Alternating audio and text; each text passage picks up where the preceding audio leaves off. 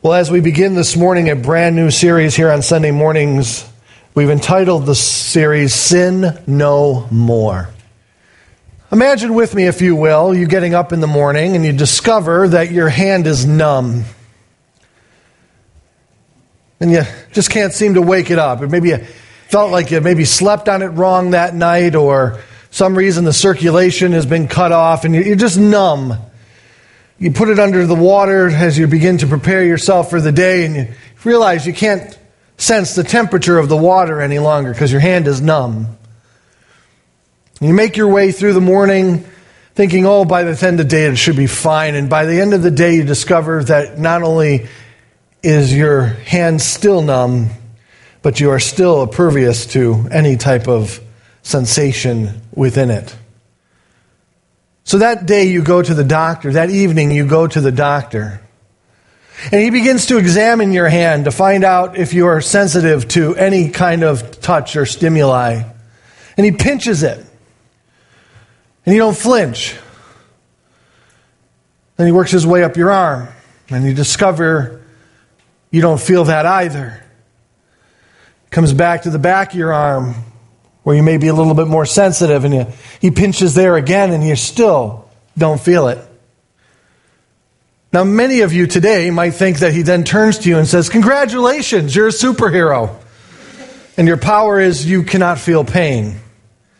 But more likely, you would notice the concern on his or her face, knowing that he or she is going to have to run further tests to try to understand why your nervous system is not working properly, and why you are not feeling any type of pain or sensation in your hand and your arm. Because the doctor knows that the nervous system is vital for your health. God put it there as a warning to you that as your nervous system kicks into action, one of those recipients of the nervous system is pain itself. How many times have you ever touched something hot and just quickly recoiled? Or maybe you cut yourself on something sharp, and because you felt it, you recoiled immediately. But someone who doesn't have that capability of feeling in that way could keep on touching something hot and be scalded and not have any kind of understanding that they are permanently damaging their hand. Not only has God given us a nervous system to allow us to feel physical pain, to feel sensation, to be able to make a judgment call on the basis of what we are experiencing, but God has given us a spiritual nervous system also that is derived from your center of your being, that is your conscience. And like your hand, if something goes wrong with that central system of your conscience, your spiritual nervous system, it can become desensitized, a word that we're going to use often this morning, desensitized. And you are going to discover that those things that once shocked you, those things that once caused you to recoil, aren't going to seem to have any effect on you whatsoever going forward. If the spiritual nervous system of an individual has become damaged, it's imperative that it is repaired. Because it can become so desensitized that we no longer know right from wrong. Did you realize that? That it can go that far? And we may be doing something in our lives that seems pleasurable at the moment, only to discover in the long run, it is killing us. It's hurting us. It's keeping us from all that God would have for us. It's one of those things that we know that we shouldn't be involved in. We know that it is wrong before God, but yet somehow, some way, we have justified it. We have said it's okay. God knows my circumstances, and therefore it's okay with Him. God hasn't judged me. It's okay. I don't feel guilty about it any longer. It's okay. I don't feel convicted about it any longer. It's okay. Is that true, or is your spiritual nervous system so damaged that you just can't sense it anymore? Our conscience can be desensitized to the point that it becomes no use to us any longer. However, though, the Bible tells us that as believers, our conscience can be revived, can be resensitized to know right from wrong, sin from righteousness. I believe today, more than ever, many Christians are discovering that their central nervous system, their spiritual nervous system, their conscience has been seared, has been damaged by the world in which we live. As the world changes the moral standards each and every day, we have a tendency to become desensitized by the onslaught of the things that we see, the things that we hear, the things that we experience. And no longer does it seem to be a big deal for us anymore. How many different ways have we become desensitized? I was shocked to discover in myself that I could go and I could watch the evening news, and they tell me that over the weekend, 23 people were shot. And you know what? It didn't impact me like it should. I had to be honest with myself. I had heard it so many times. You just say, oh, that's the world. That's life. 23 people lost their lives needlessly. Several of those individuals were children. And it's like, Lord, man, what's going on? This should have thrown me to my knees in prayer for the city of Chicago. And I got up and went on with my day. Desensitized. How many things have we been desensitized to? How many sins have we been desensitized to? Let me tell you one way that the world loves to desensitize us to different sins of the Bible. Just get us to laugh at them. How many sitcoms do we watch? And the subject matter is blatant sin in the eyes of God, and we laugh. Really? Have we become so desensitized that fornication, adultery, homosexuality, it doesn't hit us any longer as being wrong in the eyes of God?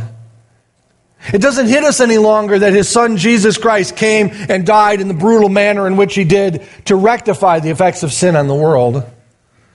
Let's be honest with ourselves. I'm talking to me this morning as much as I'm speaking to you. Have we become desensitized, and do we need to be resensitized to the fact that sin is sin? We can't even move into this series until we wrestle with that idea and admit to ourselves that we have been desensitized. And often, let's be honest with ourselves again before God, we have allowed it to happen, man. When I talk about being desensitized, I'm talking about the loss of sensitivity to something. To move one, to make one indifferent, unaware, or the like in any type of feeling. Now, this is nothing new to our culture. In fact, I'm going to show you from 2 Peter that there was one who was desensitized by his culture. And it wasn't at the time of Christ, it was all the way back in the book of Genesis. This individual became desensitized. The oppression and the sin of the world weighted down upon him. And as it's stated in the ESV, he became greatly distressed by it. And it kind of gives you the wrong picture, and it doesn't represent the Greek word well enough.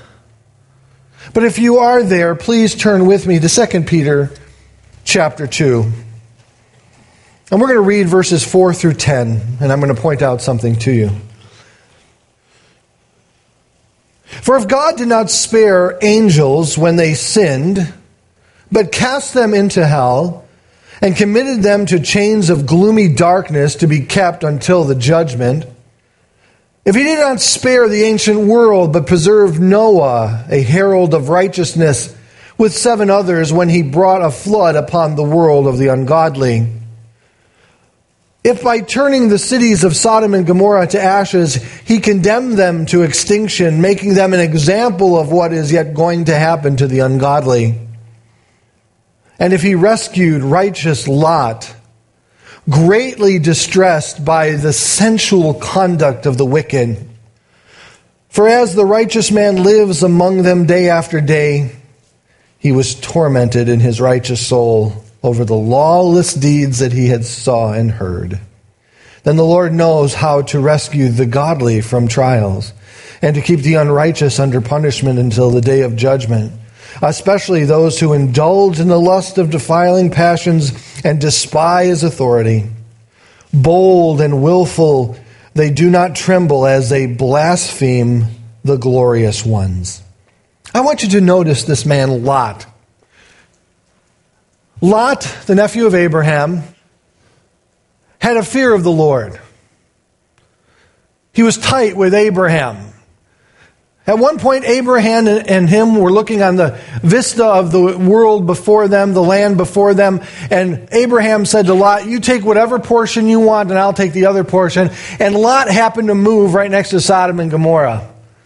Property values were good at that time, but that was about to change. And as time went on, Lot became distressed due to the unrighteousness that was there in the city. He became desensitized to it. And how do I know that?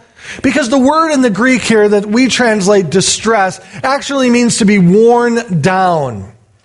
It's like something rubbing against you every single day, wearing you down to the ground. Now, if you do that on your hand enough, if you use your hands enough in a certain way over and over and over again, you form calluses on your hands, correct? And those calluses then keep you from hurting your hand any further. Usually you blister first, right? But then after a while, your hand begins to callus. And those calluses keeps you from getting hurt any further. But those calluses are dead, aren't they? Dead skin. And you can't feel anything. It's not that they allow you to feel just good things and keep out the bad. They don't let you feel good or bad. Lot became worn down. He became desensitized. And when the angels came to judge, you know the story. The angels came, they came to Lot's house saying, Lot, you must leave before we destroy Sodom and Gomorrah. Lot invited them in, and then shortly after, the whole city came knocking on Lot's doors because they wanted to have relations with the angels. They wanted to have sexual relations with the angels. Perversion had gone to an all-time low. But what did Lot do? He sent out his daughters. That's desensitized, right? Thinking, I'm not going to give them the angels, but my daughters are okay. What? That's desensitized. It had worn on him that much that he made such a decision. We're becoming like that, folks. The world is grating on us each and every day. But it's not only the world anymore, is it? The world would be one thing to contend with, but now we have the church. This church over here says this is okay. Homosexuality is completely acceptable before God. Why shouldn't two people who love each other marry each other? When is love ever a bad thing, right? You have that church over here. Then you have the other church saying, no. It's between a man and a woman. It's sin before God. So not only are we contending with the world, but we're also contending with the church. What are we to do? And it grades on us.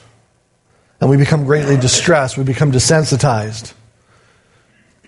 People look at us as if we're intolerant, bigoted, small-minded, because we would say, no, we believe that's sin before God.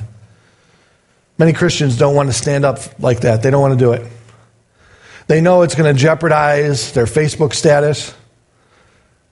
They know they're going to lose friends, Relationship status goes from yes to it's complicated. They don't want to go there. They're not going to stand up for God in that way. It's easy to conform with the world, folks. That's what a lot of the church is doing. Conforming with the world to appease the world, and the world is dying as a result of it. I love what one wrote when he said, Satan's desires to desensitize Christians to the hideousness of sin. That is his desire. He wants you to stop mourning over sin and start enjoying it. Impossible, you say? Many who once thought so have fallen prey to its power. It usually doesn't happen all at once. In fact, the progress can be slow and subtle, almost unnoticeable. But the results are always tragic. Always tragic. Swindoll quoted a man named John Henry Hewitt. Listen to these words. Sin is a blasting presence, and every fine power shrinks and withers in the destructive heat of it. Every spiritual delicacy succumbs to its malignant touch. Sin impairs the sight and works towards blindness. Sin benumbs the hearing and tends to make men deaf. Sin perverts the taste, causing men to confuse the sweet with the bitter and the bitter with the sweet. Sin hardens the touch and eventually renders a man's past feelings. All these are scriptural analogies, and their common significance appears to be this: sin blocks and chokes the fine senses of the Spirit. But sin, we are desensitized, rendered imperceivable, and the range of our correspondence is diminished, meaning we no longer can't see things as they actually are. That's what he's saying. Sin creates callousness. It hoofs the spirit, and so reduces the area of our exposure to pain. Sin will cripple you as a Christian, and we don't even realize it anymore. Why have we become desensitized to sin? Why do we become desensitized to sin? I'm going to give you 5 reasons. Number 1, it's due to a lack of knowledge. We just don't know anymore. When I began to start this series, I went and I looked at about 10 churches in the area, and I went on their websites. And do you know, out of the 10, I couldn't find one that was addressing sin? Not one. Not one that was addressing sin. People just don't know anymore what is sin in the eyes of God. It is a direct result of the enormous biblical illiteracy that we are discovering in the church today. Christians just don't know what the Bible says about certain aspects of life. They just don't know. Hosea warned of this. He says, "My people are destroyed for lack of knowledge," as God was rebuking the priests. "Because you have rejected knowledge, I reject you from being a priest to me. And since you have forgotten the law of your God, I will also forget you as our children." So number 1, we have to teach what the Bible says, and you have to learn. So if we're going to be effective in correcting this course and resensitizing you to the Spirit of God, that He may show you when you're going down the wrong road, or you're about to enter into a temptation that God would have you avoid, and that siren goes off, that conviction is then laden upon you, you can respond to it appropriately and divert that potential downfall.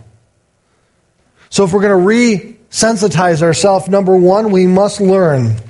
My job is to teach you. Your job is to learn. We must know what the Word of God says about sin if we are going to become resensitized. Number 2, Christians today no longer want to live in the new life, but they seem content to continue in the old. Again, I think this is a direct result of biblical illiteracy. We just don't understand how wonderful the new life in Christ actually is. I don't know how else to say it. It's unbelievable to me. It's like God gives us a brand new house, but yet we bring our old carpet and carpet our new house with it. What? Are you kidding? So many want to live as if they never ever experienced Christ in their life. They want to continue in their old ways. They want to continue in the old life. But Paul says in Ephesians 4:17 through 24, I read this to you. Now this I say and testify in the Lord, that you may no longer walk as the Gentiles do in the futility of their minds. These are people that did not have an understanding of God. They are darkened in their understanding, alienated from the life of God because of their ignorance that is in them due to their hardened hearts.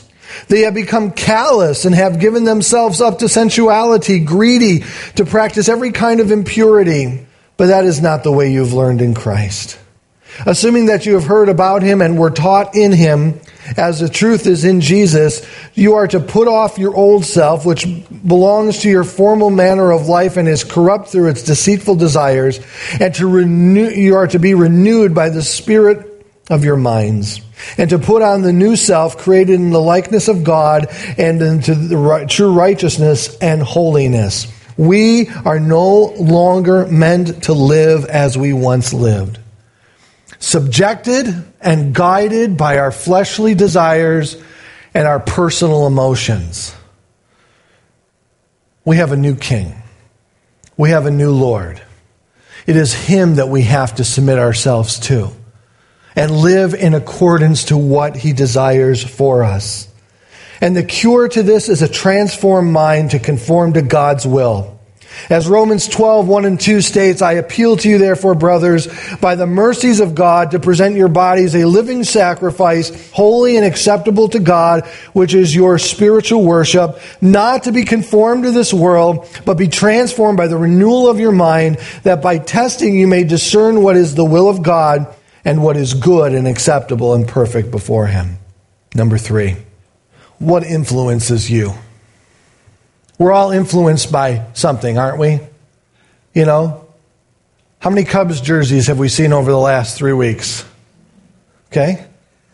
Influenced by something. How many have an Apple Watch? Influenced by something. Everybody is influenced by something, and they act accordingly. Christians, we need to be influenced by the Word of God and the Holy Spirit. Our minds must be formed and transformed by the Holy Spirit and the Word of God. Our thinking must align with the thinking of God, which we can obtain and understand through the written Word of God. There's a lot of influences. Some are benign, some doesn't matter. Others matter deeply. How many of us have proceeded on this particular phrase? The experts say. Yeah, I can already hear it. Yeah, I went down that road. The experts say one thing this week and say something else the next week. The poor egg. I think about that every time Dina has me go and shop, and she says, "Oh, go pick up some eggs." I said, "Oh, they're in favor this week." Dina and I remember this. We were watching television, and on the evening news at that time, they had a whole segment on how bad the egg was for you. Bad egg. People were throwing eggs out by the dozen. Chickens didn't know what to do with all of their eggs. They just stand there with their wings up saying, "What's going on? I'm laying, but no one's taking." A year later. Well, we weren't 100% right on that last one. 1 egg a day is okay. And now eggs are perfectly fine again. Things change, right? The experts say. Be careful. That's why God's given you a mind to use it. Often the issue is not what we eat, it's the moderation of how much we eat of it, right? Let's be careful. Let's be cautious. Let's learn for ourselves and so forth. But experts who are truly experts can understand that they too can be wrong at times. There's always something. What influences you to make the decisions that you make?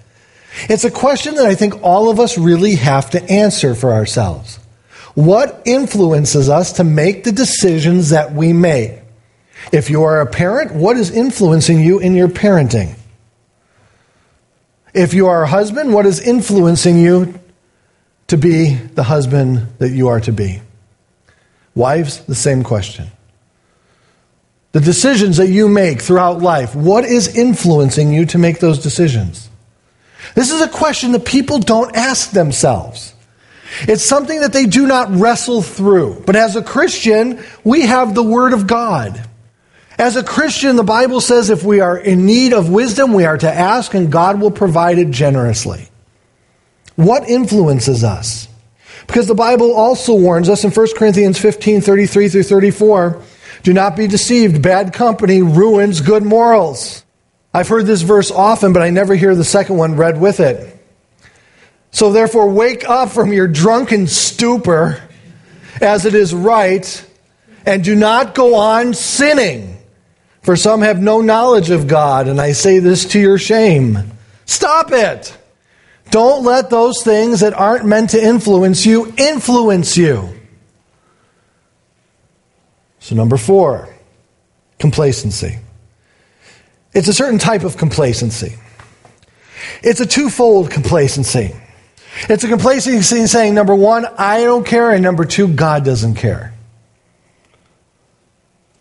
It's troubling enough when an individual who says and claims Christianity, and then they say, I don't really care concerning the things that I do. That's a red flag to me, huge red flag. But it goes even one step farther when they say, God doesn't care. In Zephaniah 1:12, we have an interesting verse where God indicts his people, stating to them that they have concluded that God doesn't care either way, and they have become complacent as a result. As it states, at that time I will search Jerusalem with lamps. I will punish the men who are complacent, those who say in their hearts, the Lord will do not good, nor will he do ill, meaning that he is indifferent. But the Bible calls us to wake up. We are not to be indifferent to the things that are sin.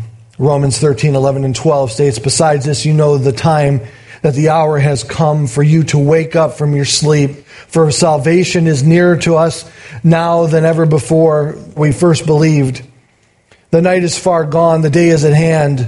So then let us cast off the works of darkness and put on the armor of light. And number 5, open, obstinate rebellion against God. We must deal with that. This has caused desensitization to so many believers. I'm just not going to do it. I know what God says. I'm just not going to do it. But Hebrews writes, therefore, as the Holy Spirit says today, if you will hear his voice, do not harden your hearts. This is a verse I want all of us to record and highlight for ourselves as we begin this series together. Hebrews 3:7 through 11. Therefore, as the Holy Spirit says, do not today, if you hear his voice, do not harden your hearts as in rebellion on the day of testing in the wilderness. For your fathers put me to test and saw my works for 40 years. Therefore I was provoked with that generation and said, they will go astray in their hearts. They have not known my ways, and I swore in my wrath, they shall not enter my rest. So many Christians are miserable because they have become lackadaisical about sin, and they don't even realize it. In their quiet times when they're alone, they remember maybe how close they were to God at one time, and now sin has separated them, has drawn them away, and God seems and appears to be so distant from them. These are 5 things that have caused the desensitization of Christians in America concerning sin. There are 5 things that we must wrestle with. But this morning, as we close, I bring your attention to John chapter 8, if you'll turn there with me. I bring this passage to your attention because as I was making my way through John, in a time of personal devotion, I wrote that I said, here we have an example of sin at the center and everyone knows it. There's no ambiguity. And there are 4 perspectives offered to us concerning sin. And then there's one startling consensus that we all must acknowledge and recognize if we're going to truly see this for what it is. As that time came, verse 2 of chapter 8, as the disciples went out of his house, but Jesus went to the Mount of Olives early in the morning, he came again to the temple. And all the people came to him. And he sat down and taught them. The scribes, the Pharisees, brought a woman who had been caught in the act of adultery. And in placing her in the midst, they said to him, "Teacher, this woman has been caught in the act of adultery. Now in the law of Moses commanded us to stone such a woman. So what do you say?" And they said this to test him, that they may have some charge to bring against him. Jesus bent down and wrote with his finger on the ground, and as they continued to ask him, he stood up and he said to them, "Let him who is without sin among you be the first to throw a stone at her." And once more he bent down and wrote on the ground. But when they heard it, they went away one by one, beginning with the older ones, and Jesus was left alone with the woman standing before him. And Jesus stood up and said to her, "Woman, where are they? Has no one condemned you?" And she said, "No one, Lord." And Jesus said to her, "Neither do I condemn you. Go, and from now on, sin no more." There are so many things that could be said and mentioned about this particular occasion. But the first thing that I want you to know is this: that you have four perspectives all looking at the same scenario and coming to a consensus. And this is a rarity today. First, we begin with Jesus. There at the temple, as it was his custom to go there and to teach and begin to teach the people who were there. Great crowds had begun to follow him. People began to hail him as the Messiah. And the Pharisees were already antagonists towards him. The scribes, the ruling class, the legal system of that time sought to challenge him continually, to trip him up, to stumble him up. So they bring this woman before him who apparently was caught in the very act of adultery. For it was early morning. And somehow, some way, they caught this woman who was found in the act of adultery.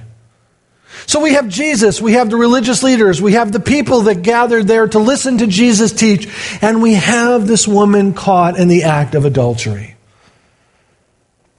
Now, separating Jesus from the other three, let us be honest that the other three, all of them were there assembled, looking upon this scenario, waiting to hear what Jesus would do. But there was one consensus that they all came to that is completely noticeable as we read and observe the text. No one stated their doubt that adultery was a sin. Do you see that anywhere in the text? Jesus, the people, the religious leaders, the woman. They all recognized and knew that adultery was sin. There was no ambiguity about that. There was complete consensus. What to do next is the question that is now being posed. For the law clearly stated that that woman should die because of her sin. Reality number 2. Sin brings forth death. Okay? Sin brings forth death. However, though, it appears from the people who were willing to stone her, from the religious leaders who were provoking her to be stoned, and the woman who was standing there completely guilty of sin, there was one that was the most honest of them all, and it was the woman. Why do I say that? She knew what she had done. She didn't debate it. She was there possibly half undressed if she was actually caught. She stood before the Lord Jesus Christ as we all do. And yet, for some reason, we seem to think that we're better than she is. What do I mean by that? Do you realize that before we came to Jesus Christ, we were all at enmity with God due to our sin? And do you realize if it wasn't for His saving grace, His mercy, His love, we would have never been brought into the kingdom of God? And yet, for some reason, even though we are walking in the newness of life, why is it that as Christians today we have seemed to forget that it is His righteousness that we are clothed with, not ours? It is His grace that allows us to enter into the kingdom, into His presence. It's His mercy that has allowed us to be where we are today. He saved us, and not only did He save us, but He also blessed us with things that we can't even comprehend and don't even know why He has done such a thing. But do we forget that we were like that woman? The most honest one of them all. For the Pharisees, it's interesting, obviously they wanted her stoned. And if He said to stone her, then He was contradicting Roman's authority. And then they could have gone to Rome and said, listen, he now wants to put someone to death. That's a capital punishment. That's a capital offense. But Rome, you don't allow us to do that. So he is overstepping his authority and he's treading on your toes. That's what they wanted to do to Jesus. But if he were to simply dismiss her and let her go, he would have been light on sin. And they could have accused him that way. See, he is rejecting Moses. So Jesus did something, it's a mystery. He wrote something in the ground. We don't know what he wrote. But it is interesting to me that the law tells us that if a witness comes with malice towards one in whom they are witnessing against, they too shall be convicted and found guilty of the crime and sentenced to the punishment of the one who is currently on trial. And that certainly speaks of the heart of the religious leaders. Over the next several weeks, we are going to be looking at sin from different perspectives. We are going to start with Jesus Christ, God, the author of life, the author of all things, the one who brought all things into creation. And we are going to understand why sin is so offensive to him. And then we're going to move our way down to the religious leaders. And we're going to discuss why today in America sin is so controversial. And why we can find a church that will satisfy and tell us that we are okay in our sin, no matter what that sin is. We're going to talk about why there is such a divided, apparent Christian community today. And what it means to the ramifications to our society and to the body of Christ. Then we're going to move to the people. See, the people have a responsibility too. See, people are supposed to be aware that sin has a negative effect upon the whole congregation. Do you realize that? That sin has a negative effect upon the whole congregation. One thing I'm going to tell you about sin, we're going to make it abundantly clear as we go. Sin does not only affect you, it affects people around you.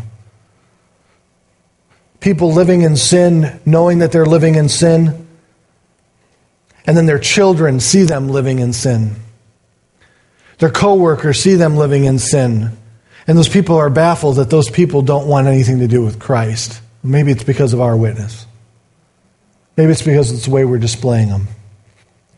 Then we're going to move down to the woman. And by the time that we are ended the series together, I want us to have a serious disdain for sin. Meaning, I just don't want to go there. I want to enjoy the new life I have in him. And one of the things I don't want to do is bring sin back in that he once dealt with already and we left outside the door the moment I came to Christ. I don't want to go back there. Because it's only at that moment that that woman knew that she was wrong before God, she was wrong before the people. And as he asked her that question and no one was left to condemn her except Jesus himself, but Jesus, being on mission, said, I did not come into this world to condemn the world. The world's already condemned. I've come to save it. And he could forgive her of our sins because he knew that just a week later he was going to the cross. I want you and I to understand that.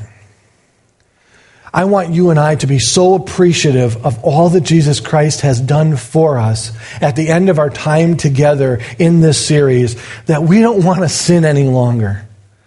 That we would just fall down before God and say, God, forgive me. I don't want to go there anymore. I don't want to do this anymore. I don't want to, Lord. I want to be right with you. Because I remember now what it took to bring me to where I currently am today.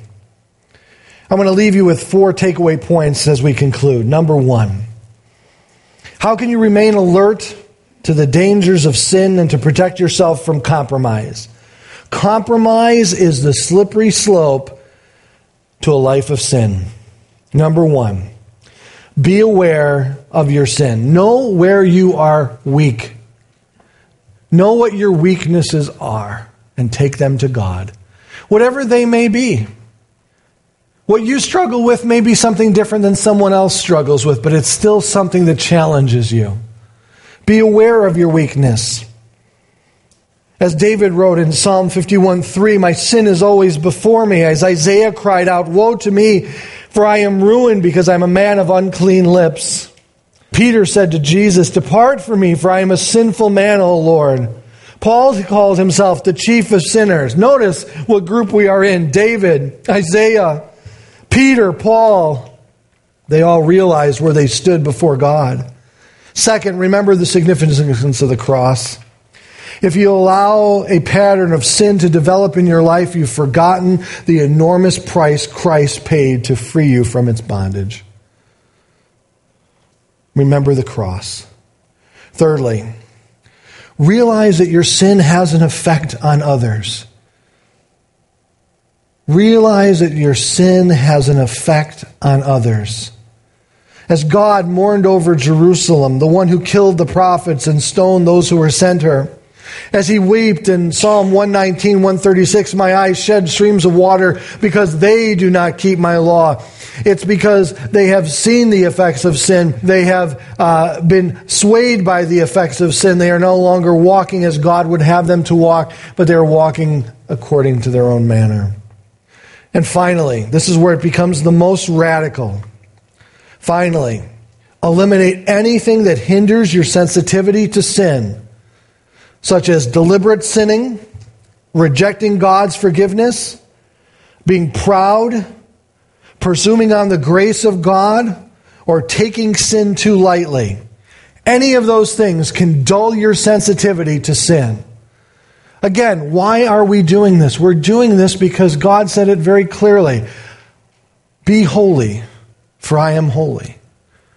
We want to not only be men and women of prayer at this church, but we want to be men and women who are walking with the Lord properly.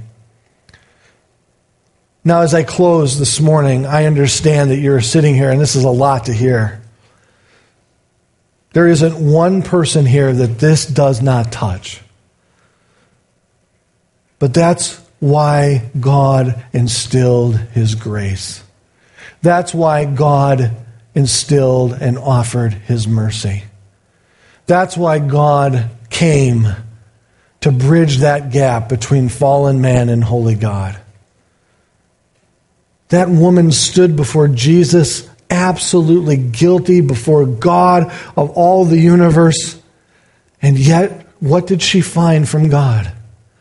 Not condemnation, but mercy. But what does He tell her?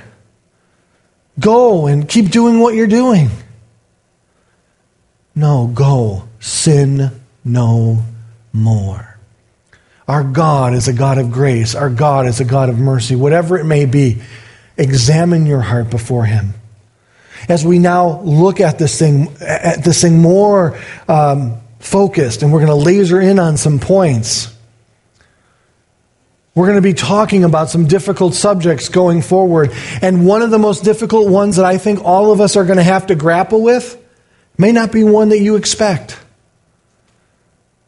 I think all of us are going to be shocked to discover the magnitude of the sin of idolatry before God. But again, if you think, well, man, Pastor, you're just getting a little heavy on this stuff. I mean, this is just a little too heavy.